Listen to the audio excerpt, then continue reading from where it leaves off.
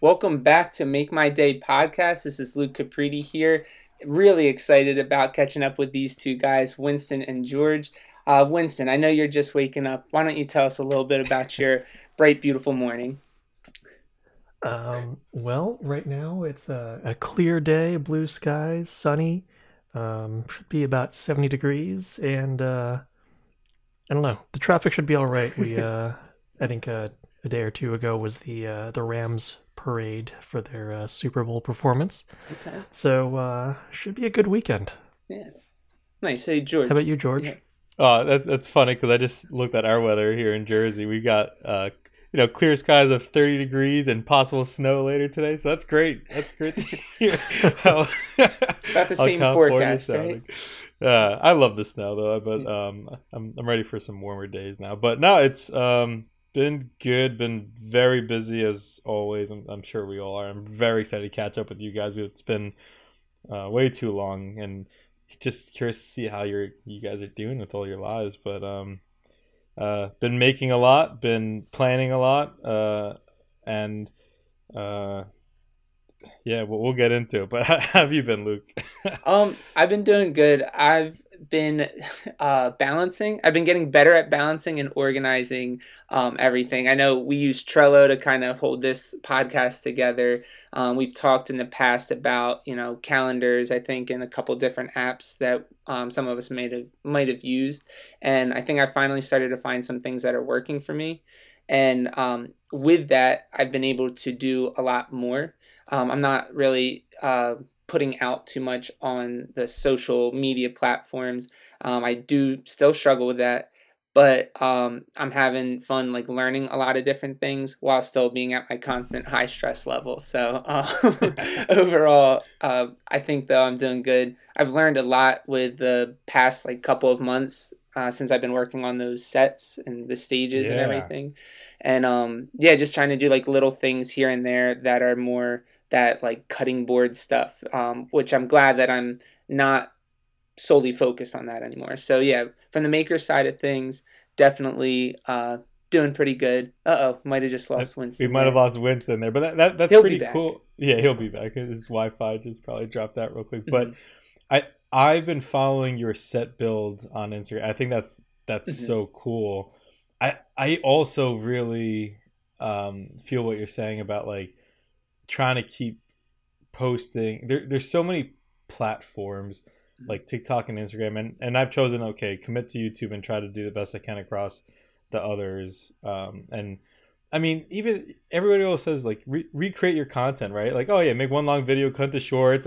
It takes so much time. It's not even funny to make a short out of like a long video. You know what I mean? And um, uh, and posting pictures, you can't overpost because then people will be like, like unsubscribe. That's too many posts of pictures on Instagram, and it's just such a complicated world to kind of get it right. Hmm. I kind of I kind of lean towards posting pictures 2 to 3 times a week. I try to aim for that.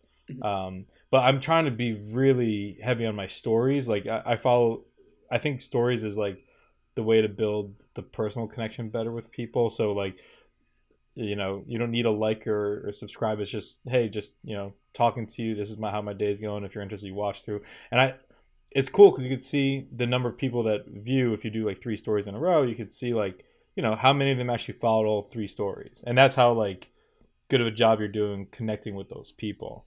Hmm. That's kind of, I've been enjoying the stories probably most out of like all the different posts, and having to like analyze. Oh man, that wasn't enough likes this time. And that post must have been crap because they didn't get an extra 10 people to click this stupid button, which absolutely is not true, right? I mean, it's just where our minds end up going with all Yeah, that kind of stuff. yeah. I know we were kind Winston's of back. talking. Yeah, but I just real quick, George. I think the reels and stories is what people want. That just like quick engagement.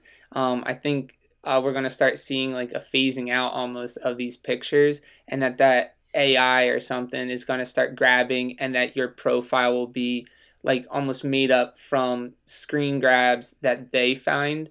That's I wonder if interesting. that's kind of what we're going towards because yeah, like I post pictures for myself almost as like I use Google Photos. I used to use Amazon Photos as like a backup, but I see it as like when I go on Instagram, it's kind of cool to see the set building itself in a way.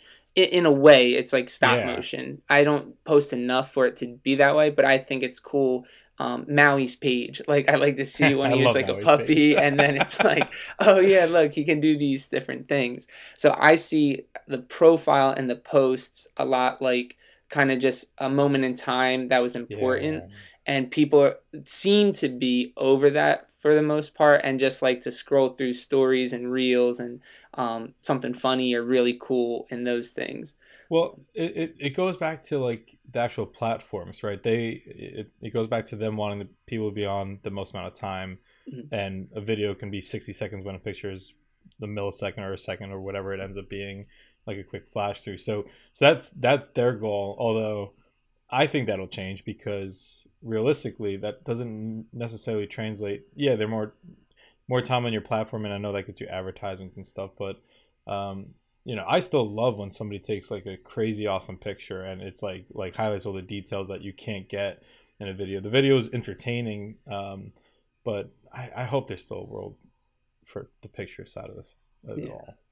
I'm with you there. I hope there's definitely pictures, and I like that too. That because I feel I don't use social media the way it's commonly used, and that's where getting into that whole topic we were wanting to discuss about.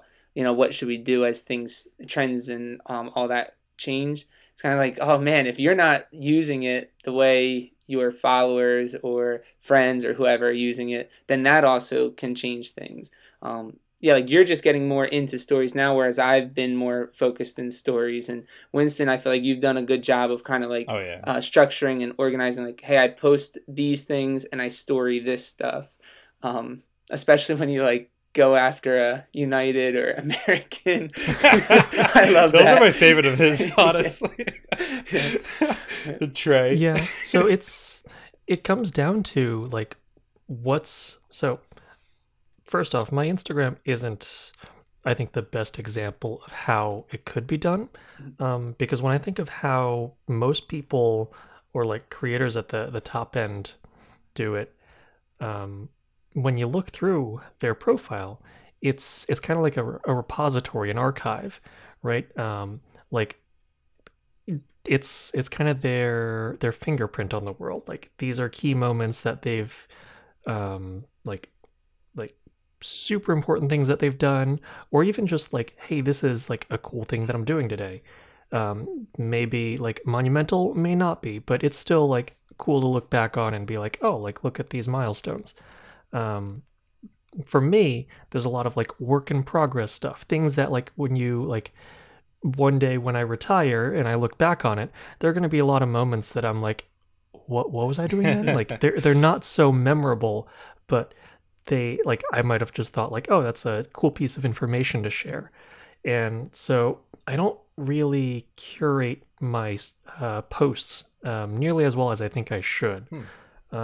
Because like some of those things, they're just like informational tidbits, like facts of the day, and they don't really stick with me. Like if I go back and I look through my profile, the pictures aren't all interesting. They don't capture necessarily, like they won't capture someone's attention when they scroll through. They'll be like, oh, that's a cool post. That's a boring post, boring post, boring post. Cool picture, boring, boring, boring. Like when you look through it and you scroll through it, there's a lot of like partially finished pieces where if you don't read the caption, you get no value from it. So from a visual perspective, it's not exactly like packed full of content and designed to capture your attention. I do think I do an okay job of putting to stories what I think would be like a temporary, just like, hey, this is something cool I'm doing. And in that sense, I feel like I understand what stories are for. They're non-permanent, they're transient, like. So I put the little like mundane everyday content there. But in terms of the posts that are proudly displayed on my profile, it may not necessarily be like super like high octane content. Do you use storyboards? That like on your profile where you have like the chain of stories, highlight, the story highlights, I think it's called. Yeah. I don't do a good job of that either.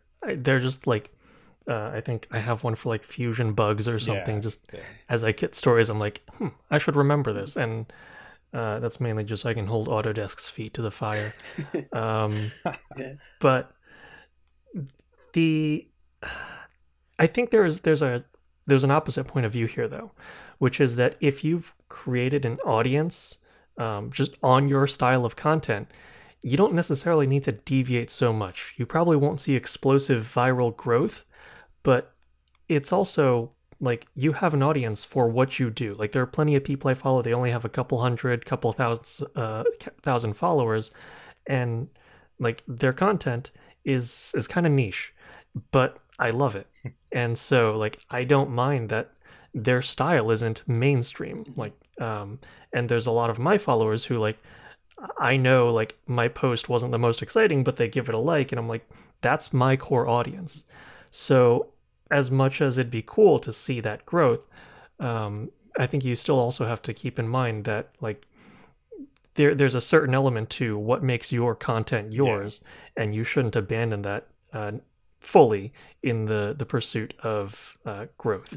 I think I love that what you're saying there, because I think we have to stay true to that, and I think that there's a mix. Like I honestly think the Mr. Beast style is, I hate it. I hate to say that, but like it's so committed to short retention, giving into the fact that we need to have a new scene every 3 seconds, and like and I can't imagine why anybody would enjoy that as a video creator, because it's just like new information, and at the end of the day, do you know anything about Mr. Beast, like in his personal life? Absolutely nothing, right? There's no personal connection. It's just purely entertainment, and that's his style. But it's entertainment, but it's also relentless. Yes. Like he has weaponized that format. But he's weaponized it, and it's big. It's all, and I like to do big, shiny things too, but like it's just big, and I don't think that necessarily translates to quality that you want to kind of like. I don't want to go back and watch his videos after I've seen it once to like learn. You don't really learn anything education wise. But on the other hand, if you go and see makers within our space, if you listen to like the I Like to Make Stuff podcast with Jimmy Dressa and all of them, what's that podcast called? It just slipped my mind. Making it, right? Or any of the other big makers out there, they're all commenting on how their viewership is down, and that's because they're doing traditional more hey, I made this step by step, and it's not I think there has to be a point where you meet in the middle. And I was just watching today, and honestly, I never watch this channel often, but they're killing it. Evan and Caitlin, right? Their channel has grown, and their viewership is in the hundreds of thousands after they post within 24 hours. And they're not doing flashy big stuff. They have a lot of on-screen time where they're talking to their audience and you're connecting with them. There's like a secret to what they're doing, I think, of like the next level, because they do keep it a little bit more engaging. It's a little bit more of a different style. I don't know if I'd call it like, it's not vlogging, it's just like a lot more on screen time and actually talking and connecting with their viewers. And I want to learn more about how they do that. I just finished my project for the Harry Potter chess pieces made out of epoxy resin, which I've been wanting to make that forever, right? And I'm so happy I finally made it. And then I tried to, I didn't want to take away the making process from the video, even though I know nobody's watching that to learn how to make Harry Potter chess piece mold and pour epoxy, and that's why I had to put more of a story to it, and try to make it a little bit more engaging and get like Fred Weasley to play me in a game of chess and kind of put that into it. And I'm still experimenting, because I got a lot of really great feedback from, again, core audience, but it wasn't a huge amount of growth yet. So I guess it's tough, like trying to find that, you want your core audience and you want to keep growing. And I don't want to give in to having to take out. Matthew Beam is a great example of this, actually. Do you guys know the Matthew Beam channel? So he makes pretty awesome stuff with like a team of his buddies that are engineers. And I used to watch him in his earlier days, and he used to do like more like funnier skits before that too, but because he wanted to grow to like more than 1 million subscribers, and he did it really really fast, he like cut out the complete making process. It's like he just built like a giant thing for this big YouTuber, and you hardly see anything about how it was done, and it's all about, hey, we made this and we got it delivered, and that was awesome, and that's it. And you learn nothing, and it's the entertainment side, but completely cuts out like the making process, which I never want to do, I guess. That's my what I lament the most about the past couple of years of Mark Rober's stuff. Because like he's like, all right, like he gives you the backstory, which is cool. He gives you the technical stuff, and then he says 10-second build montage. I hate it. And I'm like, there is so much cool stuff there. Please spin off a second channel. At least a second channel. You're right. Yeah.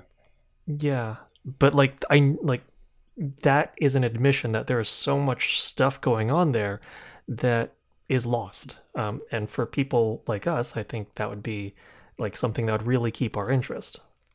I think that's a big thing about it, is that like we might be that like niche within YouTube of we want the behind the scenes, or we want to see how things are actually done. We're the few people who wanted to watch how it's made. And I don't think that niche is small, but I think there's such a majority who don't necessarily want that, or who aren't as interested in it. Like they can rank their priorities of like, okay, a Mr. Beast channel, which I was YouTubing or Googling what Mr. Beast is, because that's where like for me, I've tried to almost like stay away from whatever that super high subscriber, any of that type of stuff is. But yeah, I just think that we are different than the mainstream or the majority. And so that's where algorithms are going to start morphing though towards that majority. And you have to kind of catch on to, okay, who are the people who are producing the content that I want, and try to give them comments, likes, and whatever on the content. Like, hey, Mark Roberg, you did a 30-second montage and showed a couple more things. Let me see, more of that. And maybe that's how we can start persuading them to go back into more what you actually did instead of what was the end product, right? We want more process than product. And this is what I'm learning as teaching. It's like I should focus on the process. Are they learning and understanding that side of it? Who cares if you made a great spaghetti bridge or toothpick catapult or something like that? That's not, like, you can launch something far and all that. That's great. But did you now learn, how to assemble things better, how to design or plan or draw things better? But I think, YouTube and Instagram and all of those are moving away from all of the process. Like the montage looks cool, time lapse looks cool and is catchy and engaging, but then you get to show the end product. You're like, ooh, look at this thing, and that's then the good screen grab. And I'm just kind of going on here. I feel like, George, you had something. No, I'm right there. I'm right there with you, and I guess this all comes back to like, it's kind of like a higher vision of this all, right? Like, I don't want to be contributing to like the community that's, like the younger people in our community who are watching these videos, and honestly, they're not learning anything. And they're like, I want to be a TikToker, and I want to dance, and I want to make really like a lot of money up dance. Like, I think that's great. But I would rather them say, hey, I want to be like the best damn dancer in the world, and I hope it's entertaining for people, versus, hey, I want like a TikTok, Instagram, YouTube. They're all funnels of how we get what we do out there. I do not want to be, and again, this is different for like people who do production and directing. Like they want to be a director of some sort, but like I want to make really cool stuff, and I want to teach other people that they can do it too. And I also want it to be entertaining, of course. Like, I don't want it to be boring for people. But I think it's in that order. And that's where I was really happy I finished my chess set, because it's something I stopped doing sales for like the first quarter of this year, because I really wanted to focus on things I wanted to build for, and it felt great. Like, it was so nice that I get to focus on myself for a little while, and I missed that. And that kind of goes into other things with like my business I'm trying to figure out too. But but that's what it is. Like, I want to make sure I'm very happy with what I make. And I finished up that epoxy chest set. It's exactly what I was hoping it would come out like. And I like smiled because I was like, this is mine. Like, I get to keep this one. Like, this is like, it felt so good. And I wanted to like share that feeling with other people more so than, you know, hey, I played Fred Weasley in chess and it's over. And like, you know, here's my 5 seconds of excitement type of thing. Mm-hmm.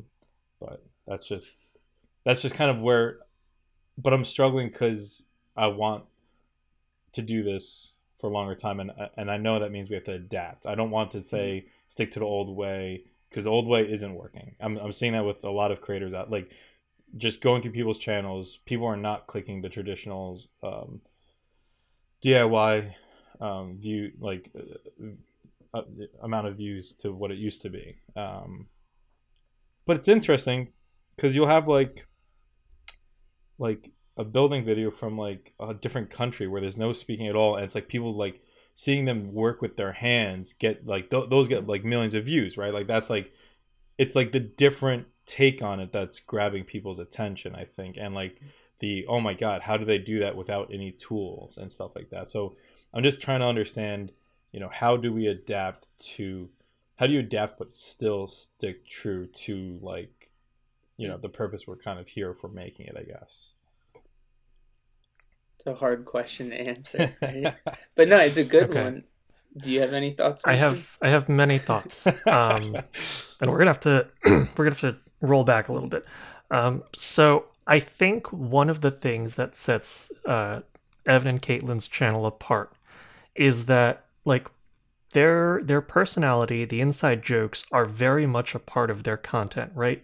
They have embraced the entertainment side probably far more than the educational, right? Like they do a lot of projects that are impractical or that are Sure. just more like they pique your curiosity, but you're never going to apply what they learned in your life, like how to preserve a pumpkin. Like things like that are, it's definitely in the educational little bit, like it's based on like science, like dehydration, but the vast majority of it is entertainment. Mm-hmm. And they've kind of like wrapped their whole brand around that, right? You look at one of their videos, like there are little inside jokes or like little quirks of editing sprinkled throughout, like whenever someone goofs, like they zoom in on the face, or like little noises, or like graphics that go over the screen, right? It's super stylized, and you don't really see that in like Bob Claggett's channel or like Jimmy DiResta. Like you might see like a flash of text on screen of like whoops, but it's never like they never highlight it. They never make a big spectacle of it. But how much do you enjoy at the end of Bob Claggett's videos when they do like the bloopers and you get to see his like true like they're like little jokes that they don't put in the video but they put at the end. I love those parts.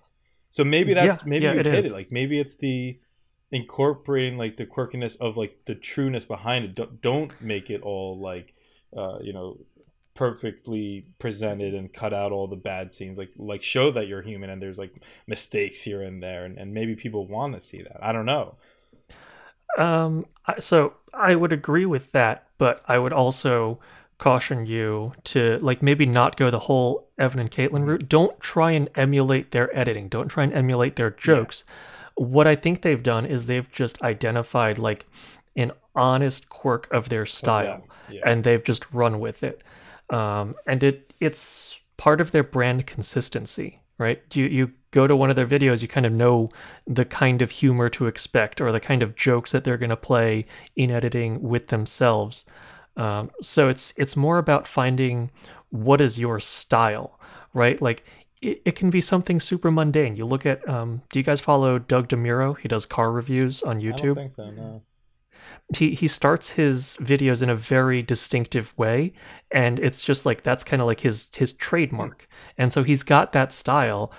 His reviews are in a certain format where he's not like talking entirely about the specs of a car. He's talking about like interesting, odd little features here and there, and that's what kind of like makes it entertaining. More so than just like, oh, I'm only going to watch his channel if I'm like wanting to buy a car. But so I think for you guys, it's if you're struggling to like like get traction, try just establishing a consistent theme or like narrative in your videos. Like for my videos, I don't know if it's actually that noticeable, but it's like always like, hey, here's a problem, here are the steps I go to solve it, and like some kind of tie-in at the end of like, hey, like I succeeded, this is what I learned, whatever. It's not a super strong theme, but like that is always the arc that my videos follow. I don't know stylistically. I mean, stylistically, it's the talking dissociated voice over everything. But I mean, but they come and they know for what you, they're getting George. from you. Like Yeah. like this is Winston. You're still experimenting with a lot of different styles. You're trying to figure out your video. I think whenever you find something, not necessarily that works, but that you feel very comfortable with, try bringing that theme through a couple future videos. Well, and that's kind of what I wanted to ask you before you answer anything, George, was kind of like, I hear even in this conversation, I feel like I've heard this in past ones, is like, I want to make things for myself and I want to inspire other. And I'm not saying that in a selfish way. Like, no, that's right, what you say. And then I want to inspire and educate others. Like, I've heard you say that many times, and which is awesome. Like, because you know, whether you know that you said that or not, it's evident that that's kind of what you want to do in your videos. So, whatever style you end up choosing, I think really, as long as you're doing that, then you're accomplishing what you wanted. And so what I wanted to ask you is, how many videos have you posted? Sorry, I didn't jump on your YouTube channel. I don't even know. I know this year I've posted like once a week, almost every week. Okay. But in the previous years, it took a while. And I know that that's a big factor because it takes like, there's like a statistic out there that shows like most people to get to 10,000 subscribers have to post something around 500 videos, which is a lot. And then it actually becomes less and less as you get closer to like the million subscriber number. It's just you, like you're saying, like I think you're about to say, you have to kind of develop what your style. Yeah, I was gonna say the whole Edison thing where it's like find 10,000 ways it doesn't work, and once you've found all of those, you're probably gonna stumble upon the one way that does. But instead of it being something that works, it's something that, as Winston's saying, is like true to you, and it most likely will work. You know, like you'll feel confident going into every video because now you have that arc that your video takes, and you'll I know you were talking about like you kind of have a structure now with your videos, and you're already mapping them out, so like you clearly are taking steps to get to that point. So it almost just seems like that whole waiting game, it's a matter of time that you got to get through those 499 videos, or maybe for you it's only like 200 videos or something. But yeah, like just constantly going through it. And that's something where, like, again, now bringing it back to me, I'm kicking myself. That's like, oh, just post things or make things, or create videos of what you're doing, and like let them suck for the first 500. Find those 500 ways that you're like, okay, I liked, seconds 44 to 56, and I'll keep that type of style. Or as you were both talking about, like Evan and Caitlin's channel, just recently on the one where I was shooting the basketball, checking that the hoop and everything worked that I made, I learned that you can add in sound effects on Reels. And I'm like, wow, this is so fun. So like I added a fart sound in there, but like nobody probably listened to it, but I was cracking up every single time I watched it. I like watched it 3 times after that. And like, I'm just laughing there all by myself on the stage and thinking funny. Like, this is so cool and funny that, okay, I really should just get into making videos. But I think when we start to realize, like, if you open or intro your videos a certain way and you like that way, then it's like, oh, okay, I can emulate it in the next video. Because something I was thinking is like, when I had to intro this one, I was like, oh man, I should have thought this through more, because I like the way Winston always has like a quirky or catchy kind of way to get us started. And I think that is fun, like recognizing things that you like about videos that you watch, or content that you watch, and then just trying to replicate that, like find that spot in your videos that you can include it. Yeah. And I love that because I often will note down like what's 4S Furniture. I love the way he throws a model in and like walks through that before he does the build. And I've like I always wanted to do that for my videos, but then like with the making and the filming and trying to get out once a week, building the actual model for it in Fusion, I should just do it because I like it. I kind of want that to be part of it as well. But like you guys are saying, my shop tour video and my tool flip table, which I would say I incorporated a lot more of my. I just kind of posted it because I wanted to just like get those out there. I didn't really overthink. I think I overthink a lot, like too much, and I think in those videos they performed better because I think people could connect with me better. Mm-hmm. So I'm gonna try that again. I'm gonna do a little bit of the mixture where, like with this Harry Potter video, it was very structured. It was very a lot of stakes and like, hey, this might go wrong and this. So I'm gonna incorporate that, but I'm not as many, and I'm gonna talk more throughout it and have the connection throughout it because I'm realizing I don't want to be, again, I hate to keep using the Mr. Beast because it's just the only one in my head, but there's a lot of people out there that they go viral because they're going for the short attention span route, I guess. All right, let's workshop this real quick.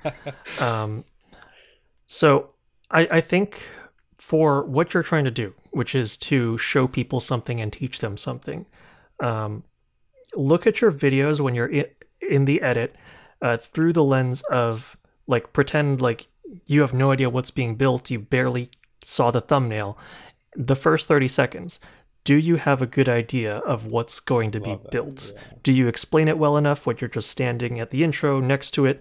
Do you show off enough of its features that they can follow along, like, oh, why is he building that element into it? If you can't get a good idea of the steps that you're going to have to do or the kind of thing that you're building, that's when like showing like the Fusion model, like bringing it up on screen like as B-roll, and then like you talk over that, or if you cut to a couple close-ups of like maybe for the flip table like the hinge portion, exactly, or like the legs or the casters, like just make sure that in the first 30 seconds, even 15-20 seconds, that the person understands the steps you're going to go through. Carbide at one point, like they put out a long tutorial video on how to build a Bluetooth speaker, and like they sent me the early draft for feedback, and I was like, hey, like list out like at the beginning of each section, like show the step, show the completed part before you talk about it, because they just went into like, hey, now this is the thing you're going to build, and I'm going to explain it, but they're starting with like a blank canvas, like looking at it in the design software, and they start drawing it out, but the user has no idea what the end goal is, right? They're like, put a circle here, like draw a box around. Like you don't have any context for what you're trying to absorb. And so making sure that like they know what's being built or what the key steps in the process are. What are the like things that like if they know what you're building like very well, they have a good idea of what they need to learn to get there. So it's just making sure you set them up with enough information ahead of time. Like you don't even need to show the whole thing, but show like key features like that the flip part, or like just some like close-ups of the structure, how you join the legs together into a frame to the tabletop. Love that. You just need to give them plenty of context, which is why like in my videos, I don't know if it's good or bad, but I always have like that 10-second montage showing like the machining of the little parts and some of the assembly into the finished product. And like I show that finished product up front because I'm like, I want you to know what you're getting into.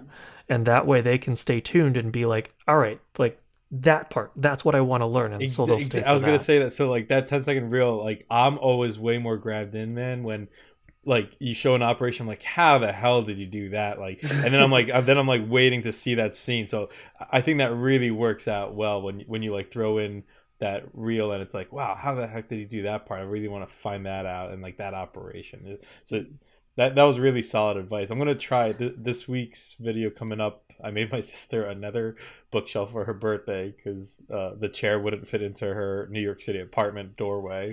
That was fun. Did you leave it on the New York City street and see no, if somebody would I pick measured it up? before like going there, and then I was like, this isn't gonna work. So then I made her new ones that are just like a little bit more modern. So I'm gonna try to do that style with this and see how, because this is for me, like, it didn't take a lot of effort. I'm not too concerned. I'm not going to overthink it. I'm just going to try to like incorporate those aspects and see how it like pans out, I guess. So I'm very curious. We never got to ask like what you guys are making. I'm really curious that. We just jumped right into it. Yeah, we went like right into the top, which is awesome, but I'd love to hear what you guys are up to in your making lives.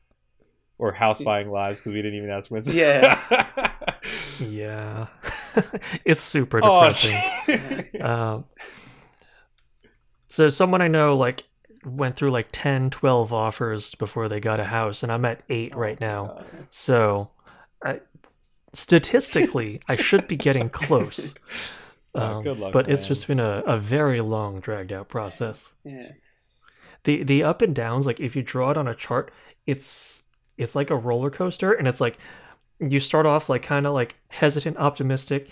You have that moment of panic when like you make the first bid and like you understand the ramifications of like the financial decisions you're going to make and how it's going to affect you. And then like you're waiting, you get the first rejection, it doesn't really affect your morale. And then the second rejection and your morale starts like slowly stepping down. And then you make an offer, and then you get a counter offer, and you get a little excited, and then you lose it. And your mood goes back down, and it goes back up. Like the next time, like you reach like that final stage where it's like they're asking for more information, and then they tell you they went with a different offer. Oh. And so it's just up, down, but it's been like stepping a little further down with each rejection, every up, and it just plunges at the end. And so I don't know. It's kind of plateaued at this point. Like we've got enough like near misses that like the rejection floor is pretty low, and I don't think it's going to get any lower. I was going to say, have you gotten numb to it yet? I feel like after 7 or 8, you must be approaching. Just expecting it. We know it was a good decision to bid on a house when the feeling of rejection is like genuine disappointment. Yeah. Because like you knew like it. there was so much potential in that house. There was a fixer upper we just looked at, and the way the description was written, it seemed really geared towards someone who's going to flip the house or an investor, because it was like we'll show you the house after like you show us proof of funds or like or you make an offer or something. So it's like it's looking for someone to just be like, yeah, I'll buy it for like 800,000, like no questions asked. And so with that knowledge, our agent told us that like most likely they're going, like the bids should be fairly conservative, because most cash investors like that's the draw. They move quickly, they pay up front. And the higher they put, the less so they make on a flip, so they're not going to try to go too high. So it was listed at like 850, and we bid 880. We got a counter offer. We went to 900, and like even then we still got like swatted down. It's like, nope, they went with a higher offer. And so it's just kind of wild. That's crazy. But we're also at a point of like historic low in like housing inventory. Yeah. Like it always oscillates, right? In the summer, like, or spring to summer, like there are more houses because families are ready to move, their kids are out of school, and then in the wintertime it goes down. And then just with COVID, it's just like it's an extra low dip in that graph of houses available. But that doesn't make the process any more fun. It just sort of prepares you for the hardship and the bitterness to follow. Oh, man. So, I mean, given how difficult it is, just like every weekend, it's like, all right, let's go to a couple open houses, and like everyone's going to the same open houses, because once you've filtered it out, in the area that we're looking at, there's maybe 7 to 10 houses that are like desirable, meet the specs, like 2-bed, 3-bath that we're looking for.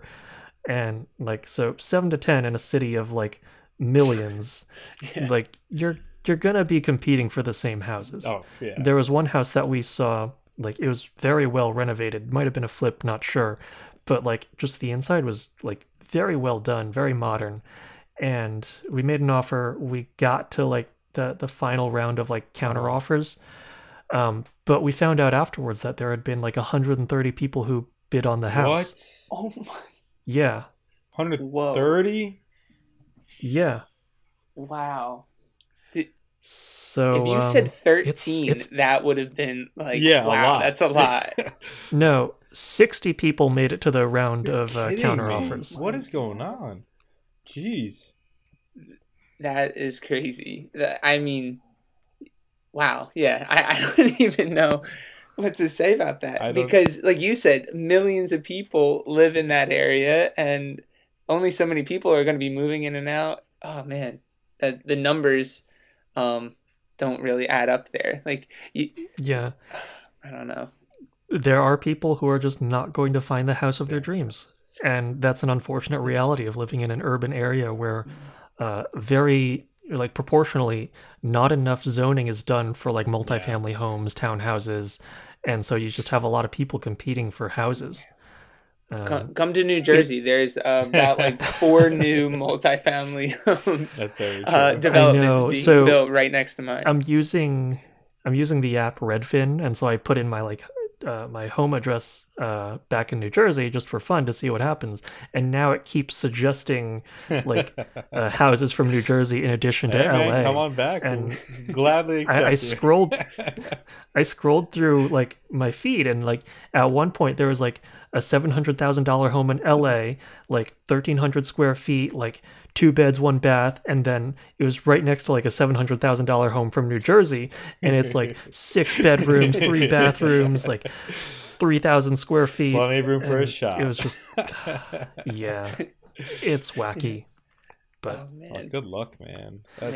Yeah. So, but that has kind of taken up all of my free time right now. On the weekends, it's just like, all right, we got to be ready to roll out this new open house that's just coming out. It was just listed, and but I have stepped aside and told myself like, hey, you should make something, because like for your own sanity, for your own practice, you just need to get back in the shop, even if it's at work. Right, at work I've been doing a lot of design stuff, a lot of testing, but I haven't really just gone on a machine and done something for fun. So I recently just went to an online laser cutting site and was like, hey, these are blanks that I want that I'm going to machine into coasters. Cool. So I'm going to make some aluminum drink coasters again, possibly sell some. I know there's a couple that I want to give away to like friends in the space industry. Nice. So like I've got this project that I've been mulling over in the back of my head for a while, and I just decided to just pull the trigger. Like my shop's not set up for it, but you know what? Nothing will motivate you better than like having the parts in front of you and like ready to go. So that's kind of what I've been doing, just to like clear my head and like make a little more progress in my like maker career. Just like buy the parts now. If I don't use them now, I'll use them later. It's aluminum. It's not going to rust. Yeah. So just take that first step now, and maybe your feet will just mindlessly start to follow, and you'll fall back into that pattern and get back in the swing of things. I love it. Yeah. I'm looking forward to these coasters. I want to see what they look like. I'm just starting to try to think, wow, what are Winston's coasters? They're not going to be just square or circular. Like there's going to be something cool about them. No, it's going to be aerospace themed. I'll leave it at that. I know. Based off of something that we've talked about on our podcast before, I'm thinking, I'll ask you after the call, I guess, because I don't want to. Okay. I don't know. You should try to get a rock or something from out that has been in space and machine that. That would be so cool. Yeah. So, like, you can buy meteorite. Exactly. And like one of my buddies has like made a wedding band out of it. Oh, really? That's cool. The problem is the alloy is really tough to machine because it's like all sorts of random molten space rock. Like a problem for somebody who's pretty good at CNCing, if you ask me. And knows a bunch of different feeds and feed rate. Yeah, well, I haven't seen this buddy of mine who did that, but he said I could have like part of the leftover slab. So we'll see. That's awesome. That'd be really cool. Yeah, longer term, but I don't know what to make with that yet. But it'd be cool to like do like a little meteorite inlay or something. That would be sick. Yeah. Luke, I wanted to ask you, now that we're talking about CNCing, you mentioned that you might get a CNC before, or are you still down that path? Or Yeah, I definitely want to do that. We have one at school, and we've been using it. Using it for the robotics team, not like for anything that I've been wanting to make at home, but now getting like more use with that one, it's just a matter of time for me. Once I'm done these things that are taking up so much of my time, how you were saying, George, you were like, oh, I want to do stuff for myself. Yeah. Adrian and I, we have a list, like, this is what we're doing in the house. Like, I've already said I'm not doing anything else like extracurricular after I get through these 3 things. And I want to be able to like finish up a lot of projects that we've been wanting to do in the house. Awesome. So yeah. Winston and I have a surprise if you accept. I got started with CNCing, well, first with Maslow, but then Winston gave me his Shapeoko, shortly after that. Yeah. I'm going to be upgrading my Shapeoko to a larger one. So we wanted to offer, if you want, this. Are you guys serious? Yeah, well, passing on the torch, man. This thing has made it from his machine shop. Oh my God. So if you want, I would love to give you his old Shapeoko so you can start getting CNC in your shop. I am very serious. We've been playing this for like a month. Like, when is our next podcast so we can surprise him with it? Dude, I would have made the podcast 4 weeks ago. I wanted to kind of hint at it somehow, but I was like, oh, I'll just keep waiting. Oh man, yeah, I'm not even. We'll figure out how I can pick it up and all of that. But I'll text you after, of course. So much. I'm not even kidding. I just got the shipping notification from Carbide that I'm just getting one that's a little bit bigger for some projects. I was like, I really want to pass this on like Winston did for me, and like I just want Luke's the perfect guy. Yeah. Oh my God, that is awesome. Like, thank you, Winston, for passing it on to George, and George for paying it forward and passing it on. This is going to be like the most popular CNC machine ever because it's going to be touched by like so many makers. Yeah. Oh my God. Guys, that is awesome. Seriously, thank you so much. Oh man. I can think of no better legacy for that machine than like getting more and more people started. Wow. So right there, George, like that is, and Winston, I know like you educate so many people, whether that's your vision or goal or whatever or not, like you guys right there, by pushing that along, it's doing exactly what you want it to do. Like, I now need to learn all the feeds. I'm going to be now like really studying at school. It gets you going, man. All right, let me write this stuff down. Man, that is unreal. Thank you guys. Yeah. I'm happy we got to see your face and like do it like this together. Yeah. This is instead awesome. of just my forehead like earlier. Yeah. So I'll shoot you a text after and we'll figure out how to get it to you. But yeah, I'm all right. Now you gotta make videos with it. Now we gotta see what you make with this thing. Yeah. Man, maybe I should make a video of how I'm gonna like set up my shop, because we've done this like house priority upgrade list. Because we had to get like the roof redone, our furnace went, like we had stupid stuff like that. Yeah. So luckily we were able to like take care of those things that needed to be done. And the den and laundry room area, those connect to the garage. So we're kind of going to try to do all of that after robotics and stuff. It sounds really big, but it's like relatively tight space. So, and it's all connected. So yeah, I'm now I can start thinking like, all right, where does the CNC go? And this is awesome. Thinking it through. I'll send you pictures, and like if you want the enclosure too, you can have it. Let me know, and we'll figure all that kind of stuff. Yeah. Okay. All right. that is so cool. Oh man, I'm glad that I jumped on the call then. Like, this is, seeing you guys, talking to you guys. Obviously, that's great. But wow, this is better. Yeah. I mean, I'm just thinking about it. Like every time I've thought about it at school, like, oh, I wonder if would it be okay if during the summer I can come in and just like get used to it and work with it. But like now I have one. I don't have anything stopping me. So that's so cool. Awesome, dude. I'm so happy you're happy. Yeah.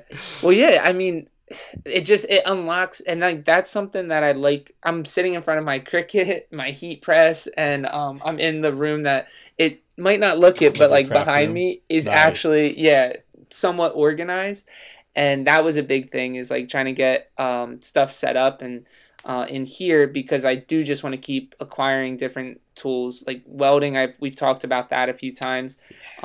Just getting used to using a whole bunch of different things. As I started talking about the stage and the set, like I got to use this like a scissor lift, and I like use that to hang things. Like it's just so fun. Like I'm driving around, like, all right, I'm gonna go 20 feet up in the air and move around the stage, and I just love using that. So I'm like, I gotta get some bulldozers and like bobcats and stuff next. And I just keep thinking, like, what is the next I don't know, machine or tool or vehicle now that I could use or learn how to use. CNC is perfect. That's like on that. That's that it. is the next step. Yeah, so cool. That's awesome, man. dude. Yeah. Very excited to see you happy, man. Yeah. I know we're coming up, at least for me, like I do need to. I wanted to end it with that. I figured that'd be like the perfect Yeah. Now how are we gonna get our content out there? Like I need like a big, whoa, surprise face or something. Oh no. Yeah.